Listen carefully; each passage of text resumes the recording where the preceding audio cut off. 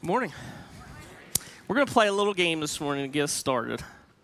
I feel like we're already full energy this morning. That was a great time of worship. That was really exciting. Perfect song at the perfect time, I think, at the end there. It was great. We're going to play a little game here, though, to get started, keep the energy going. And I would imagine, I can almost guarantee that if I showed you a couple symbols, a couple pictures that are common in our culture today, that if you saw those pictures, you saw those symbols, immediately it would bring up or stir up a memory or some sort of emotion or feeling towards that thing. So the first picture I'm going to show you here is two of my favorite symbols. I don't know how you feel when you see those symbols, but for me, I think about some great food. I think about a great atmosphere. I think of probably far too many calories over the years that I've put into my body. This next symbol is probably one that's familiar to a lot of us as well. This symbol probably stirs up some sort of emotion for many of us. Maybe that's a time that you spent at camp, maybe in a men's group or a women's group, or just dropping off your kids or your grandkids for a week, and just the emotions that you experienced of that sadness of dropping them off, and then the joy when you went and picked them up. For me and my family, every time I see this symbol, it just stirs up a lot of emotions because this place is so special to us. We are so blessed to have Camp Manawagan in our district. The next symbol here that I'm going to show you is a couple symbols. I'm not sure what kind of emotion it'll bring up, but hopefully it brings up so these symbols bring up some emotions of liberty, freedom, power, and authority over not just our country, but the world, really, right? If you've had the privilege of playing a sport, I'm going to specifically talk about football this morning. I played football for many years. If you played football or you've been around football, you coached football, just been a spectator of football, you know there's some symbols within the game of football that evoke authority. And you have to listen to them. One of those is this guy. Whether you're a coach or you're an official, if you carry around one of these whistles, right, the players know who's in charge. They know that when the whistle blows, you need to listen up, stop what you're doing, figure out what's going on, right? There's some other things that in the game of football, and I've had the privilege of officiating football for the last 12 years. I don't know how many of you know that about me, but I officiate for the PIAA. I love it. I enjoy it. I get to stay around the game. So just simply putting on this cap with some black cap with white stripes, put on a nice shirt, pair of pants to match, and everybody on that field knows that I'm in charge. Now, sometimes I get it right, sometimes I get it wrong. I spend a lot of time and energy throughout the year trying to get it right, but sometimes we do get it wrong. But it doesn't matter, because whatever happens on that field, everybody knows that I'm in charge, I'm the authority. And if you just happen to see one of these guys come out on the field, you know that something bad has happened, right? I've been waiting 12 years to be able to do that on this stage, right? But what I've noticed over the years is the setting for these things is really important.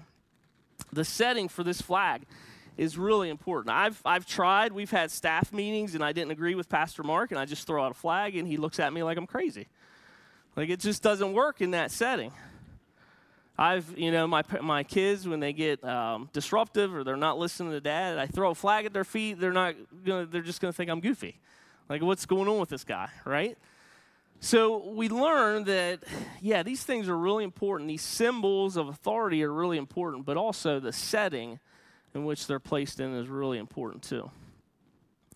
What we've learned already, what we're quickly learning in our study in the Gospel of John, is that Jesus used symbols all the time throughout his ministry. In every little detail, if you really study Jesus' ministry, those 3 years, every little detail was planned out perfectly and precisely. He knew exactly what he was doing. And some of these things now in 2024, 2,000 years later, they may seem a little meaningless to us. But man, they spoke to the Jewish people, to the community. Last week, Pastor Mark explained to us the significance of those jugs, that Jesus turned the water into wine. Now, we would just overlook that detail and wouldn't think anything of it, but for those Jewish people, it was great significance that he used those clay jars. The people who had the opportunity to witness that knew that what he was saying is, I am going to be taking the place of these jars. I'm going to be the cleansing that you need. Jesus was such a good teacher. He was so strategic, so methodical in everything he did in his ministry. And he truly was a great teacher. He held all the qualities of a great teacher. He was extremely patient with the Jews. He's extremely patient with us today. He taught with great love and compassion for them in their eternity.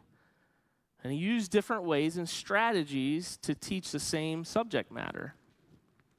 I remember when I was studying public speaking in college, I remember one of the professors I had always kind of beat this into us, that we needed to tell them what you're going to tell them, and then tell them what you told them. And admittedly, I don't remember a lot of what I was taught in college, but that's one of the strategies that stuck with me in teaching people, is tell them what you're going to tell them, and then tell them what you told them. And they'll remember. And God uses the same strategy to help us understand everything we need to understand about him. He used prophets in the Old Testament to foretell his coming and what was to come.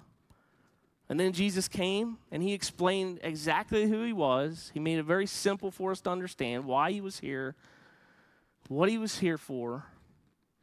And then the rest of the New Testament goes on to explain why Jesus came, why you have a need for a Savior, and how can we make more disciples until his return. He told us what was going to happen. He came, and then he told us about himself. He used symbols and reminders of prophecy to tell exactly who he was, the Son of God, the Messiah, the I Am. He referenced Scripture and speech. His actions made people reflect and think about Old Testament prophecy. And then he fulfilled Scripture in everything he did. It's just amazing, incredible, the more we study Jesus, how he accomplished what he accomplished in just a short period of time.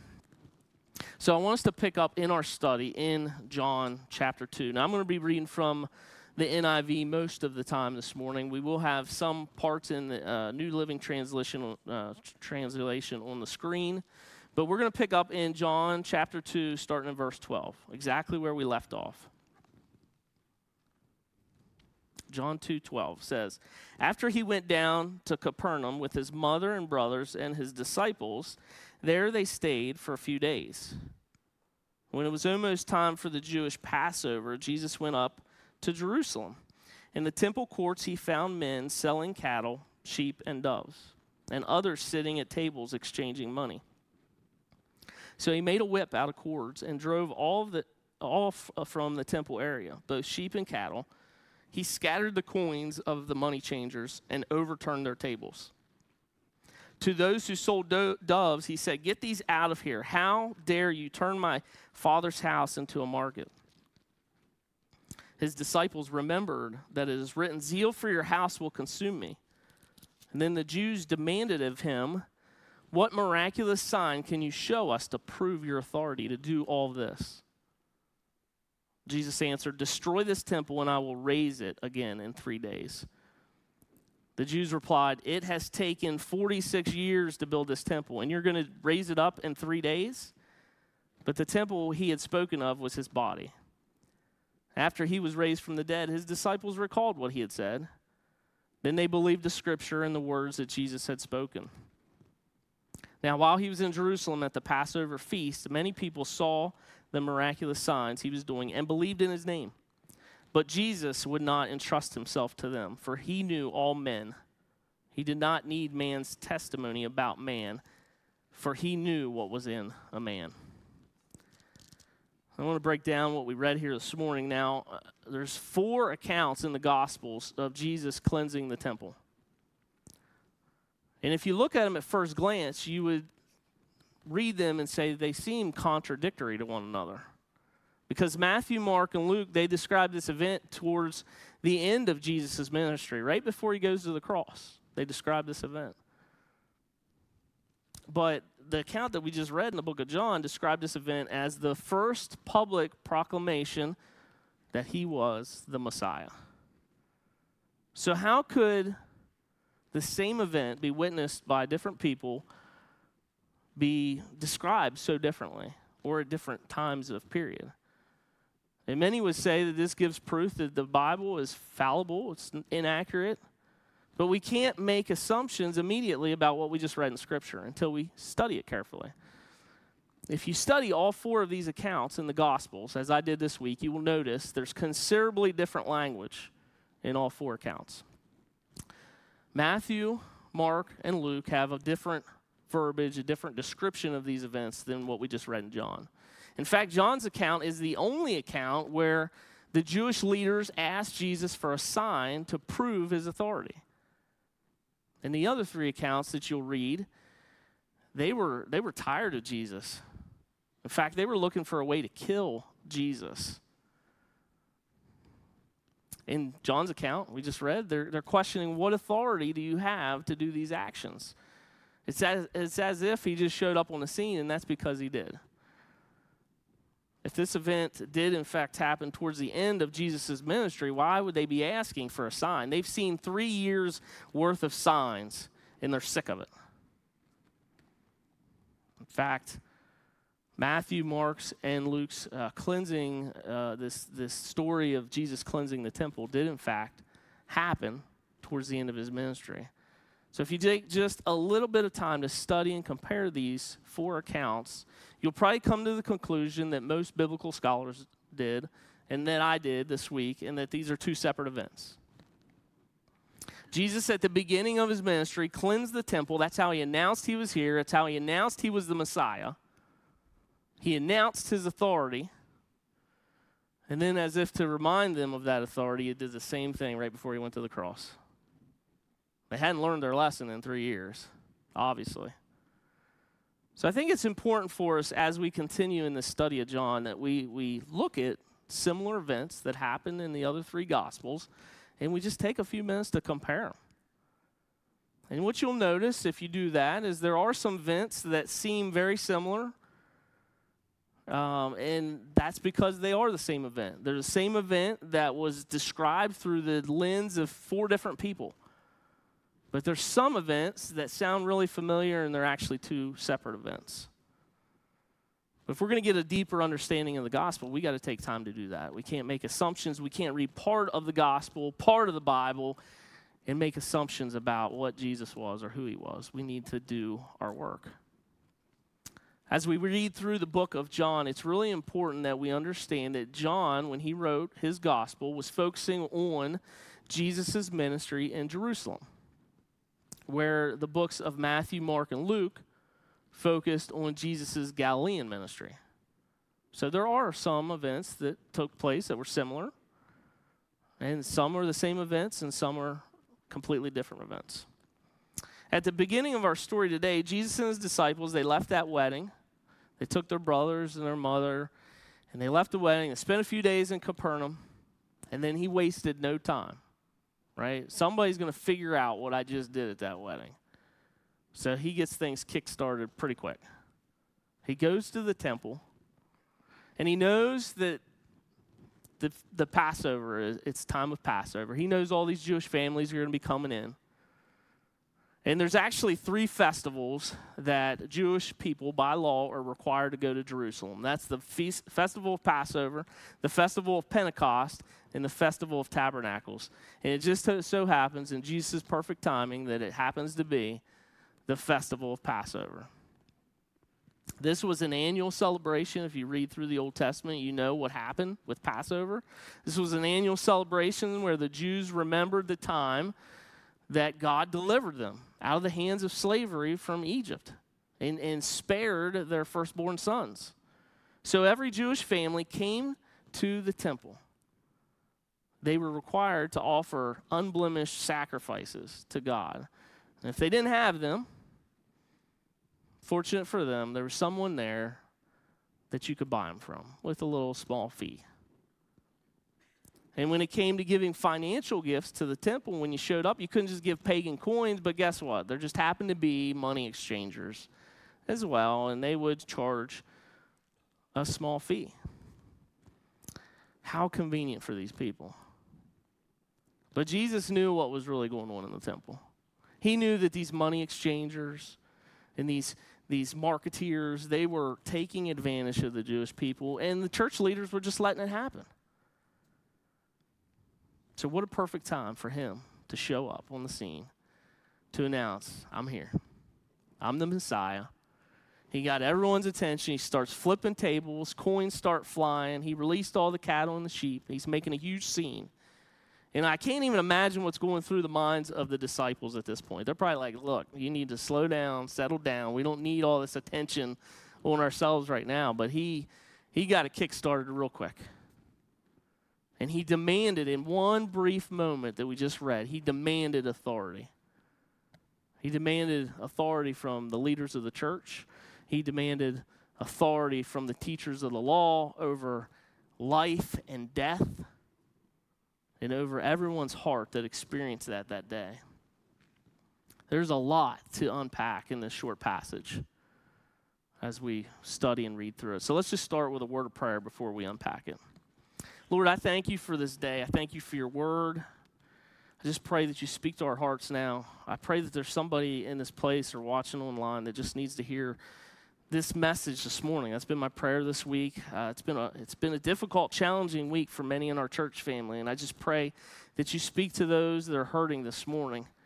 Give them comfort. Give them joy in the word of God and who you are this morning and your authority.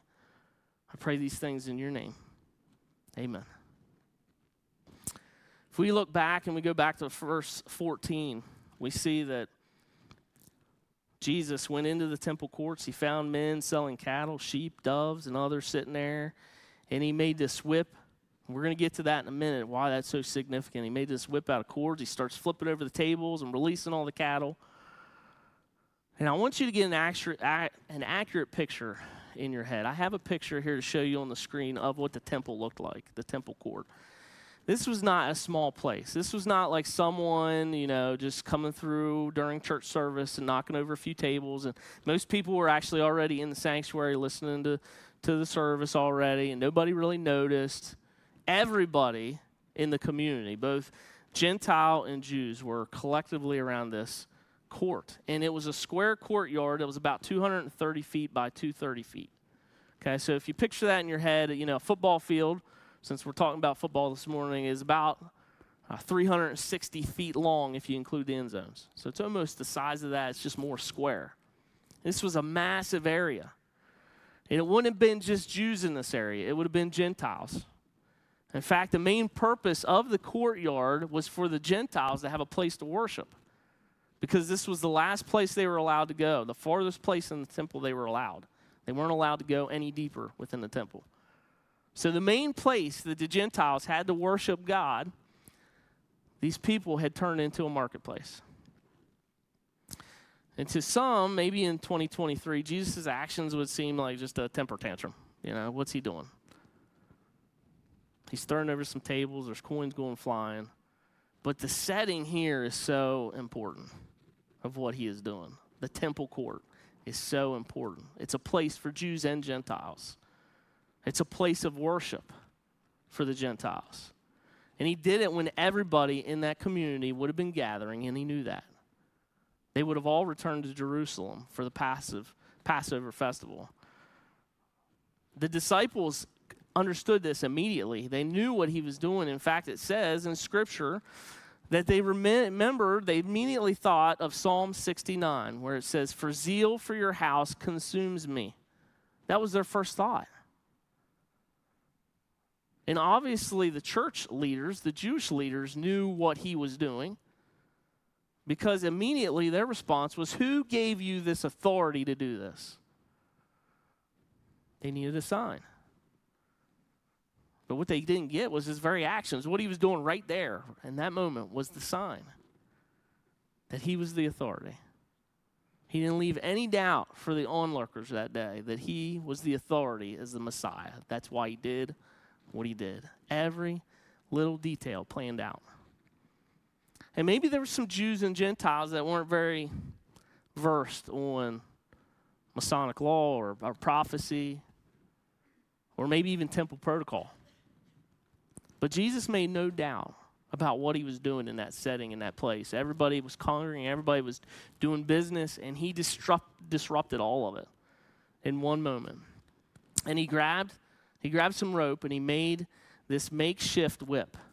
And that is so significant, symbolic. I thought about that all week, what it must have been for him to do that. And not only is it a symbol of his upcoming crucifixion, but everybody that would have been in that temple courtyard would have seen that whip and knew what that meant, because they were all too fully well aware and experienced with the Roman authority. This whip was not a weapon. It was a symbol. He's so clever. I mean, Peter oftentimes was found wielding a sword. If he wanted a weapon to clear the temple, he would have just borrowed a sword from Peter. That's not what he did. He made a whip, and he chased people out of the temple with it. And he said, I'm here. I don't care about this authority. I don't care about the church authority. I am the authority. I am the Messiah. And everybody that was witnessing that day, they had a decision to make. They could either believe that, they could have faith and believe that he was this man that just showed up as the Messiah, or they could respond like the Jewish leaders did with more questions and more demands. We need proof. What miraculous sign can you show us to prove your authority to do all of this? I want to ask you, have you ever asked God that question? You ever ask God to say, show me a sign that you are who you say you are, that you're God? If you're God, save my marriage. If you're God, heal my loved one. If you're God, get me out of this financial mess that I put myself in. That's what these Jewish leaders were doing. I'm sure that's what many of us have done. This week was a very challenging week for many people in our church family this week. I think a lot of you are well aware of that. It was a challenging and difficult week for our community. A lot of loss this week. And it reminded me, as I was preparing for this message, it reminded me of some difficult and challenging moments in my own life and how I responded to those things, and whether I was like these temple leaders and demanded that Jesus show me a sign. And the time that I thought of that was most vivid was the time when my mom was sick a couple years ago. My mom was dying, and I was driving from here almost daily down to Hagerstown, which is about an hour and a half drive one way, just to go down there to look at her through a glass window in a hospital. I could talk to her on the phone, but she wasn't really responding. Sometimes she would nod her head. Just going down there praying with other people in our family and in our church family down there. And I remember having this attitude towards God. I remember saying to God, show me. Heal my mom.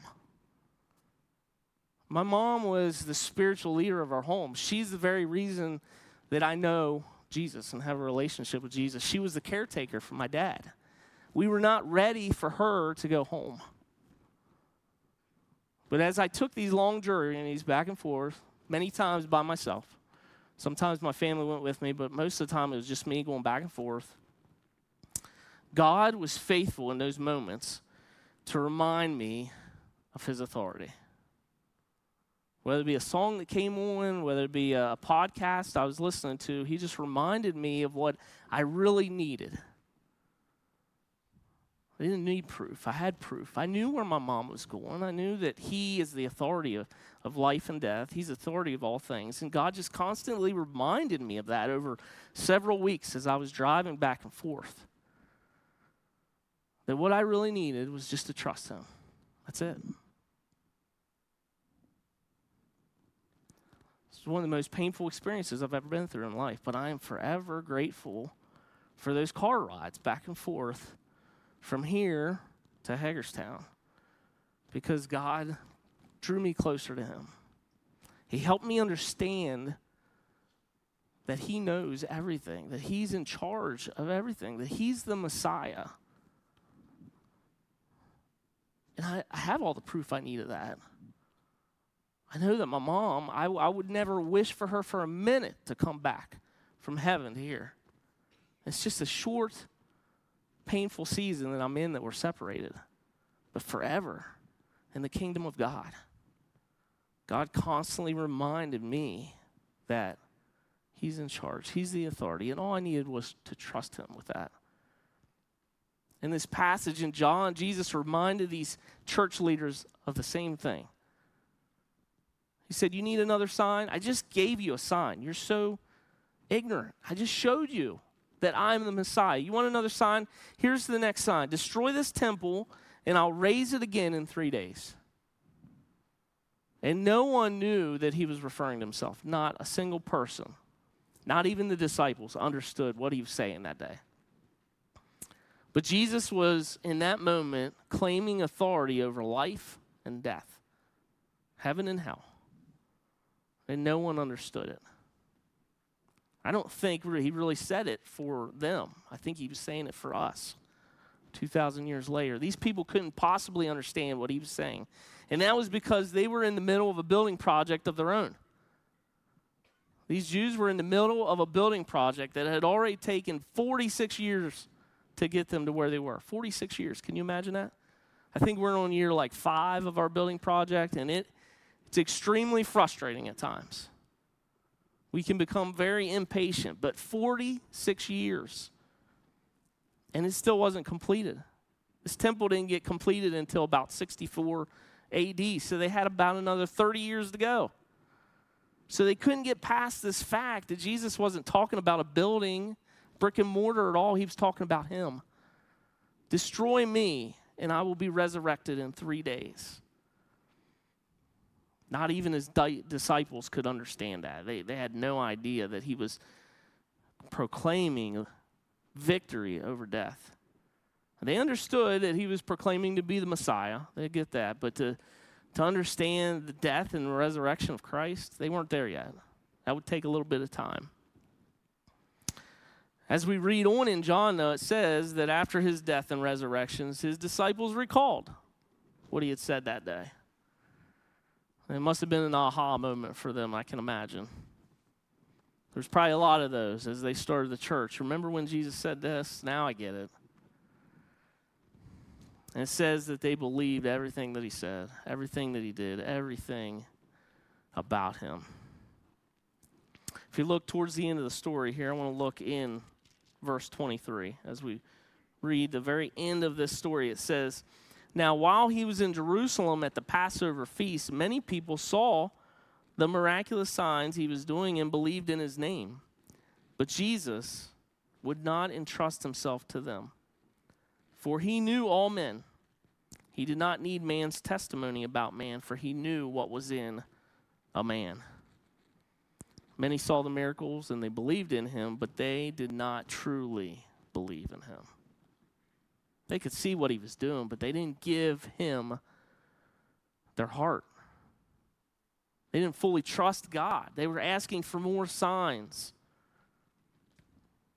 I have the NLT version on the screen here because I like what they wrote. He says, many began to trust in him, but Jesus didn't trust them because he knew all about people. No one needed to tell him about human nature, about the human heart, about what's in each person's heart. He knew that because Jesus is the authority of our hearts.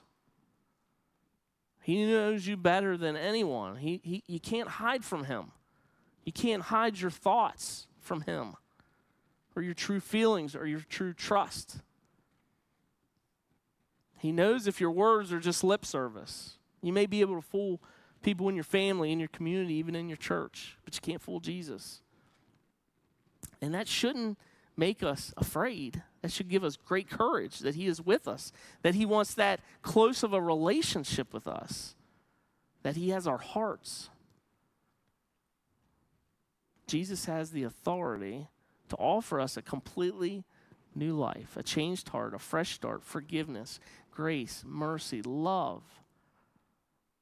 Things that you can have access to freely by the grace of God. Did you ever wonder what made the disciples just a little bit different? Like, did you ever think about that?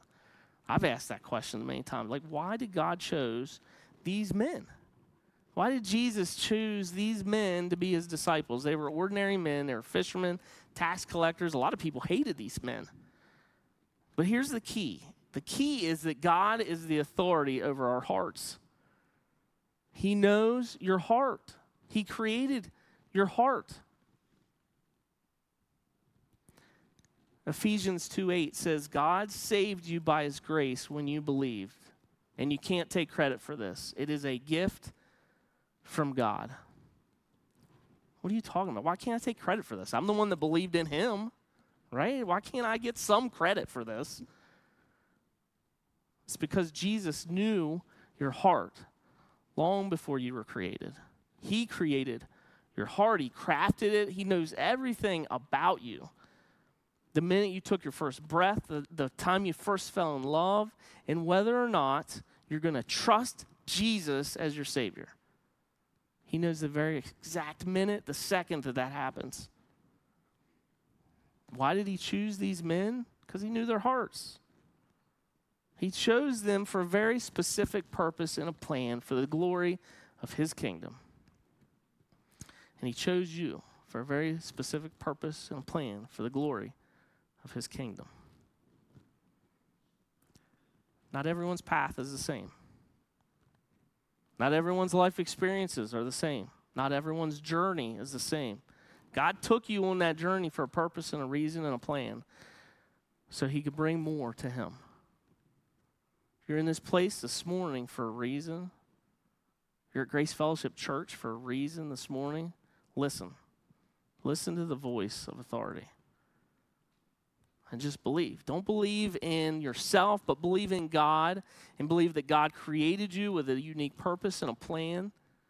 Believe that he can and will use you for his glory. Have faith in that. He is everything he said that he was. Everything.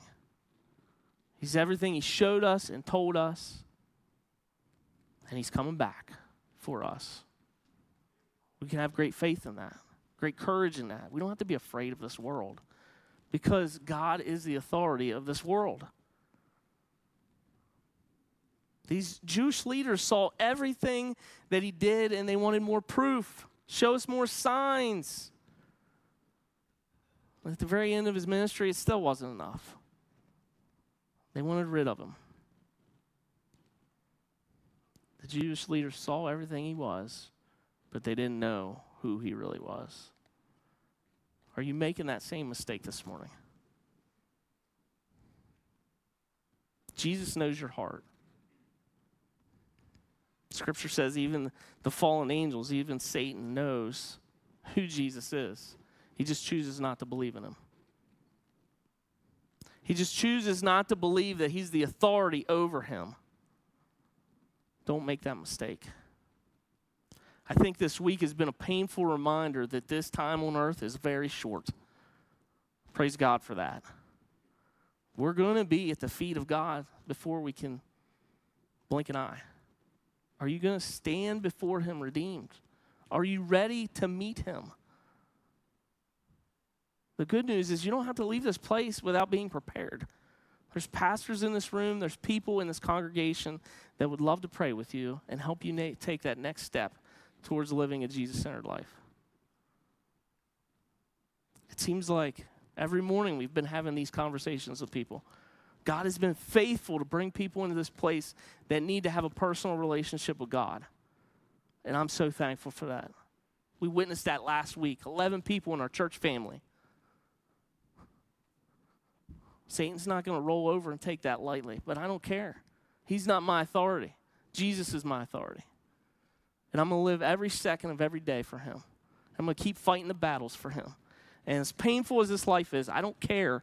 I'm going to work my tail off to make more disciples for him until he calls me home.